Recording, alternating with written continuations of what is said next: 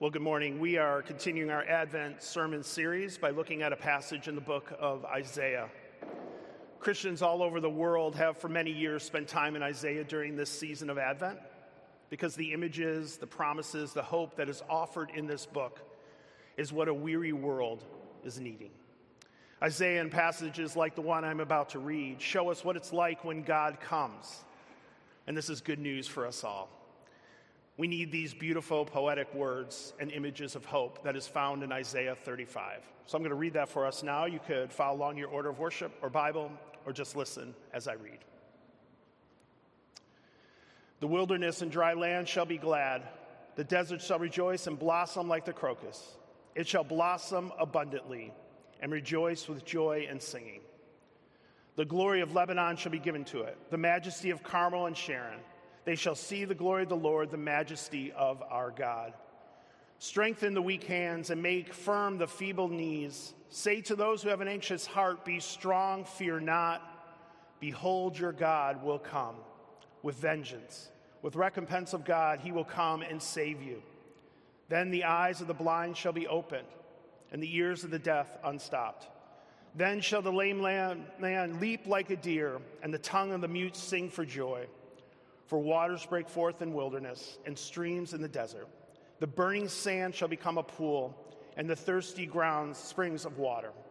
And the haunts of jackals where they lie down. The grass shall be reeds and rushes, and a highway shall be there, and it shall be called the way of holiness. The unclean shall not pass over it. It shall belong to those who walk on the way. Even if they are fools, they shall not go astray. No lion shall be there, nor shall any ravenous beast come upon it. There shall not be found there, but the redeemed shall walk there, and the ransom of the Lord shall return, and come to Zion with singing. Everlasting joy shall be upon their heads. They shall obtain gladness and joy, and sorrow and sighing shall flee away. This is God's word, and it's given for our good. Let me pray for us. Father, we thank you for this time, this season that we're in, where we hope and we wait and we long for things to be made right. And Father, for each one of us in this room, whatever we're bringing to the table right now, whatever we're experiencing in our lives right now, whatever pain or waiting or struggle or suffering we're going through, I pray that your Spirit will remind us of your love and that you will show us the light and the hope that we can have even in the dark times. In your name, amen. So all my kids, and especially my youngest daughter, Lucy, know how to get me to cry. If there is a computer in the room or there's a TV that has the capability to Chromecast, all my kids need to do is put on a video of soldiers coming home, and I'm going to cry. A soldier surprising their parents on Thanksgiving or Christmas when they come home, tears. A spouse walking in, soldiers seeing their spouse after a long time away, tears. And I got to tell you, if the soldier dressed up like a mascot or has like an umpire mask and removes it before the kids, I'm gone. Tears are flowing. And look, I know that these videos are emotionally manipulative. I mean, they often have the song "I'm Coming Home" playing alongside to make you feel the emotions of sadness. And I also know that these videos do not tell the whole story. Often the homecoming probably isn't all that great. The reality is the surprise greeting doesn't tell the whole story of family dynamics and what it might be like for having someone being away for so long. But there is something about the idea of coming home that is moving. There is something about being back in the place where you love, a place where you miss, a place where you feel safe and hopeful. And let me just say that I know that not everyone feels like their home is safe. To some, and you might put yourself in that category, you don't really want to go home. I know, sadly, this is a reality for some, but even if that is true about you, even if your home is not a great memory for you, I believe a longing for home, a longing for a place to belong, to feel safe, and to experience love and acceptance is what we were made for. And ever since our first parents, Adam and Eve, sinned in the garden, a true, lasting, safe home was ruined. And so home is something that we continue to long for. We long for a place away from the wasteland and the feeling of exile that we experience in our lives. And this is what this chapter in Isaiah is all about. This is why this chapter is read during Advent. This is part of the hope that we have during this season of Advent. The situation and the theme of this passage today is of exile and return. A theme that Isaiah will develop throughout his book, a theme of longing for healing, a theme of longing to no longer feel displaced, a theme of longing for a lasting home. And this theme is a theme of our lives as well. We, like the people that Isaiah wrote to long ago, long for healing. We long for God to fix this world we live in. We, like the people in Isaiah's day, are exiles in the land, longing for God to come make things right. We live in a world that often feels physically and socially and spiritually broken. So we need the hope of this passage and the hope of the promised lasting home offered to us. And that is why during the season of Advent, we not only remember that Jesus came, but we long and hope for Jesus to come again, and this is so important for us. We need this message of hope. We need this message of beauty in the midst of so much brokenness. In our passage today, Isaiah describes the brokenness as a wilderness, a desert of burning sand and thirsty grounds. What Isaiah wants us to picture as we hear these words is a wilderness full of arid soil lacking the water it needs to produce fruit. Isaiah wants us to imagine a dry and barren place, a desolate wasteland that is only fit for beasts and weeds. And this is how it often feels in our day-to-day lives.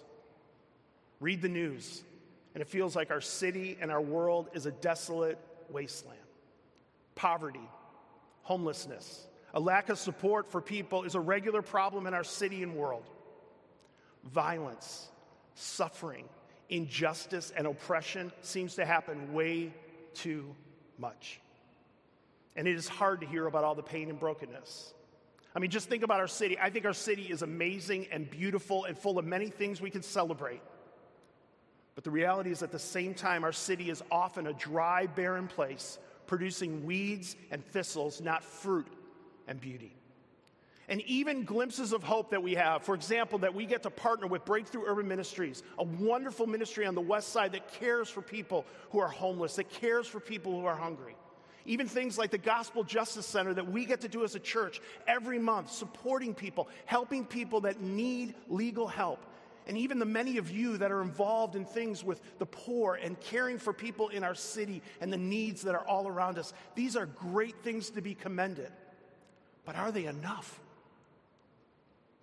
The reality is the problems in this city are too overwhelming. The desolation is too much, it's too dry, and without hope of something beyond ourselves to make things right, we're just going to want to give up. And that is why it is so good we have these words of hope, beginning in verses 1 and 2. Isaiah says, "The wilderness and the dry land shall be glad. The desert shall rejoice and blossom like the crocus. It will blossom abundantly and rejoice with joy and singing. The glory of Lebanon shall be given to it, the majesty of Carmel and Sharon. They shall see the glory and the majesty of our God." The triad of wilderness, dry land, and desert is replaced immediately with the triad of Lebanon, Carmel, and Sharon. Isaiah names some of the richest, most fertile areas the people would know. These are the places back then that were seen with great glory and great beauty and great attractiveness. Isaiah is promising that the arid soil will burst into bloom, producing overwhelming vegetation and so much flowers that the land itself will cry out and sing. This vision of creation being restored and renewed back to the way it's supposed to be is the beauty and the hope of Advent. This hope of this new home that we are promised in the new heavens and the new earth when Jesus comes again at the second Advent is what this season is all about. And not only that, but brothers and sisters, we can believe that God has already started his renewing work of grace in the desert of our lives. God is able to give us lush growth and life in our broken places that we experience. Now, we will not see the full glory and restoration until Jesus returns and makes all things right. but he has begun a new work in us. The hope of this passage is regardless of how parched we may feel right now in our lives, God can make things bloom. God is working right now in the midst of your wilderness. And he is working to help our weak hands and our feeble knees and our anxious hearts. See, God calls us to things. We are called to do things, and yet we are weak in our actions. We have weak hands. God calls us to be strong, to keep course the way we are going in faith, but we are unstable with weak knees. And God calls us to hold to what we believe and have strong convictions even in the midst of the brokenness, and instead, so many of us have anxious hearts. But we are promised in verses 4 and 5 that our hands will be strengthened, our knees will be firm, and our hearts will be strong without fear. How? Where do we go for this strength? How do we grow in stability and convictions and living according to the call of God in our lives? Well, verse 4 gives us our only hope. Behold, your God will come. Behold, our God will come. This is the hope of Advent. The hope that we celebrate thinking of the first time when Jesus came, as the song Little Bethlehem says, the hope and fears of all the years are met in thee tonight. And it's the hope of the promise that God will come back again. Behold, your God will come. And so the call here to be strong and not fear is not a call just to work harder. The call here is not just to do more to try to build up your faith. The call is not to be determined to be better, but rather we need to be determined to believe better, to believe and deepen our faith, to strengthen what is already ours in Christ. God, our God, promises to come. And notice Isaiah does not say the God or a God. He says our God, a God who longs to have relationship with us. He is the one to promise to come. And God will come and not leave this world as it is, in bondage and drought and oppression. God will come and make all things right. It says in our passage that God will come with vengeance, meaning God will come to make right the wrongs in our world, to order back the chaos of our world, to heal the sickness of our world, and restore creation back to its rightful order. It says God will come with recompense, meaning God will come and make amends to those who have suffered loss. God will compensate what has been lost. And he will come with vengeance and recompense to save us, it says. So knowing this helps us in the dark, painful times in our lives. And I think knowing this can help motivate us to keep doing the things that God calls us to do. To care for the poor, to care for those in oppression, to fight against injustice, to model God's righteousness and care about the things that God cares about, because he tells us what he cares about. He wants us to do justice, to love kindness, and to walk humbly before him. And I believe the more we behold God, the more we believe God will come and make things right, the more we place our hope in God's coming, the more we can be bold with strong hands, firm knees, and steady hearts. So my application for us today is this: keep serving your God and God's people even when you feel weak. God promises us to strengthen our hands for service. Keep hope that God will one day make things right, and we get to begin the kingdom work now. Keep standing firm with your convictions in your faith and in God and his kingdom, even when it looks like evil is winning. God promises to return. He promises us hope in the midst of our darkness. And keep fighting against the fear and despair that we can be so easily consumed by. Our God will come. Behold him and all that he promises to do. And this is hard. It is hard at times when we see so much pain and suffering in our lives and in the world. What are we to do with the sadness and the waste and the evil that we see and we experience often? There's a place to question and wonder, God, what are you doing? There's a place to analyze the problem and see if there's a solution. But I also think in the pain and the suffering, there is a place to marvel, even in the midst of the pain. There is a place to, while we suffer, to see the beauty promised by God to us. And I think we see this richly in the next verses 5 and 6. Then the eyes of the blind shall be opened, and the ears of the deaf unstopped. Then shall the lame man leap like a deer, and the tongue of the mute sing for joy. The blind and the deaf have been used in Scripture to point both to the spiritual and physical condition of the world we live in. The fact that the world is not the way it's supposed to be. And here in our passage in Isaiah, he wants us to experience the joy of what is promised. The promise of healing, powerful work of our King, when he comes to bring a kingdom of healing and hope and life, and he will. Creation that has sunk deep into dysfunction, death, and chaos is promised to be rejuvenated for fruitfulness and celebration like the leaping of a deer and singing with great joy. These verses point to the beautiful, life-giving, healing kingdom that God is promising us and has begun already. This is why we heard in our gospel reading this morning that Jesus refers to these verses to identify who he is and why he came to this earth. In Luke 7, our gospel reading, John the Baptist is in prison. He's probably wondering what is going on. He might be wondering, is it worth everything that he has been doing? He has been preaching and promoting God's kingdom coming. And he thinks that the king has come, and that king is Jesus.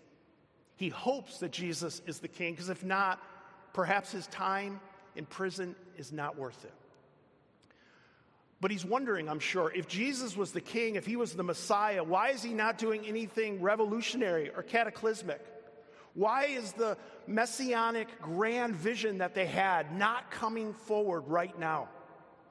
So he gets his followers together and he says, you need to ask this question of Jesus. And you know what? It's the question that every single one of us in this room has to ask at some point in our life. Are you the one? Jesus, are you the one? Are you the one who is to come, or should we look for another? And Jesus uses this passage to tell that he is the one. Go and tell John what you hear and see. The blind receive sight, the lame walk, lepers are cleansed, and the deaf hear. What Jesus is saying is that this foretold by the prophets so long ago is coming true in my ministry, Jesus says. The time of God's liberation is here. The sign of God's kingdom breaking into a desolate, broken world is happening because I have come. This is the good news of the first advent of God in Jesus. He came as a baby, and he lived a life that promoted God's kingdom in words and actions. And in his coming, he performed signs and wonders of healing in this earth. He healed the sick. He gave sight to the blind. He made the deaf hear. And this is true. The Gospels are full examples of healing power of Jesus. But the reality is not everyone was healed when Jesus was on this earth. Not everyone received sight during Jesus' first advent. It was a start. It was a sign pointing to a far greater healing kingdom and home that is to come. Because if all we did in Advent was remember that Jesus came to Bethlehem some 2,000 years ago as a baby, we would miss so much. The birth of Jesus is an amazing story full of great hope. But the coming of Jesus at the beginning starts the hope that we have today.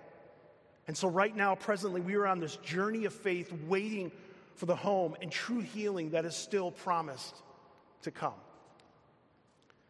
Some of you might be familiar with the author and theologian Friedrich Buechner. I've read some of his work and I've enjoyed him, but I didn't realize till this week that when he was a boy, he spent over a year in bed with a serious illness that was overwhelming him. And it was during this time that Buechner spent hours and hours and hours reading the story of The Wizard of Oz. And if you've ever read Buechner, you know that he sometimes uses The Wizard of Oz in his writings. That ultimate story of journey to home that I'm sure most of you are familiar with. Buechner wrote this in his book, The Magnificent Defeat. For outlandish creatures like us, on our way to a heart, a brain, and courage, Bethlehem is not the end of our journey, but only the beginning. Not a home, but the place through which we must pass if ever we are to reach home at last. We are on a journey and we are not yet home, which means we can hope, but not downplay, justify, or avoid the present pain and sorrow we are experiencing. Our passage ends with hope that sorrow and sighing shall be gone one day, but that day, sadly, is not today. Sadness is everywhere. Sickness and death are plaguing some of our families and us personally right now. Many of us feel the daily feelings of frustration and defeat and hopelessness. Sadness, especially during these holiday seasons for many, is a present reality that is consuming you. And sighing is everywhere as well. We sigh at the exhausting pace of life, the busy schedules that won't end. We sigh at the sin that keeps creeping in and destroying us. We sigh that we make promises to never do something again, and yet we do it over and over and over. But in our pain, in our sighing, may we open our eyes to see the highway to home that is before us. Isaiah ends promising a safe place where not lions nor ravenous beasts will attack us. A holy place where the unclean and evil cannot overtake us. A promised home that we will be wearing crowns of joy and gladness. Not because we did enough to earn it. Not because we're worthy of it because of all we've done. Not because, we've worked really hard this life and that's what we're promised because of our hard work. Isaiah is clear, as is the rest of Scripture. It is only the redeemed and the ransomed by King Jesus that are allowed to enter into this home. I would encourage you this Advent to take these last few verses of Isaiah 35 and meditate on them. Perhaps this week, read over these wonderful words of hope that Isaiah gives us. Basically, what Isaiah does is he's giving us like a refreshing oasis on our way home. A place where we can pause and gather strength for what remains ahead of us on our journey of faith. This is a place I hope that you will believe these great words of hope when despair whispers into your ear, just give up. It's not worth it. I hope this is a place of hope that you can cling to when guilt whispers into your ear, you are not worthy. You are broken. I hope this is a place of hope and an oasis when shame whispers into your ear or shouts into your ear, you are not enough. We are promised a great highway home. We are promised the way of holiness to walk on, a safe and secure place to go, Zion, the holy hill and kingdom of Zion. And this passage says the redeemed are the ones that are walking on it. That's the ones that Jesus died for. That's all of us. If we've accepted his work, we are able to walk on this road. The ransomed are the ones on the way to Zion singing. The ones that Jesus set free from sins and darkness because of his work on the cross. And because of this hope, we are coming home. We are coming home with gladness and joy. Believe this to be true. Live this truth out and worship and behold with gladness and hope that your God will come. Let me pray for us. Father, as we wait for your second arrival, we thank you for the hope of your first arrival, that your Son came and lived the life we could never live and died the death we deserved. And we celebrate his birth, his life, and his death and resurrection as our only hope for that time when one day we will be home with you in glory. In your holy name, amen.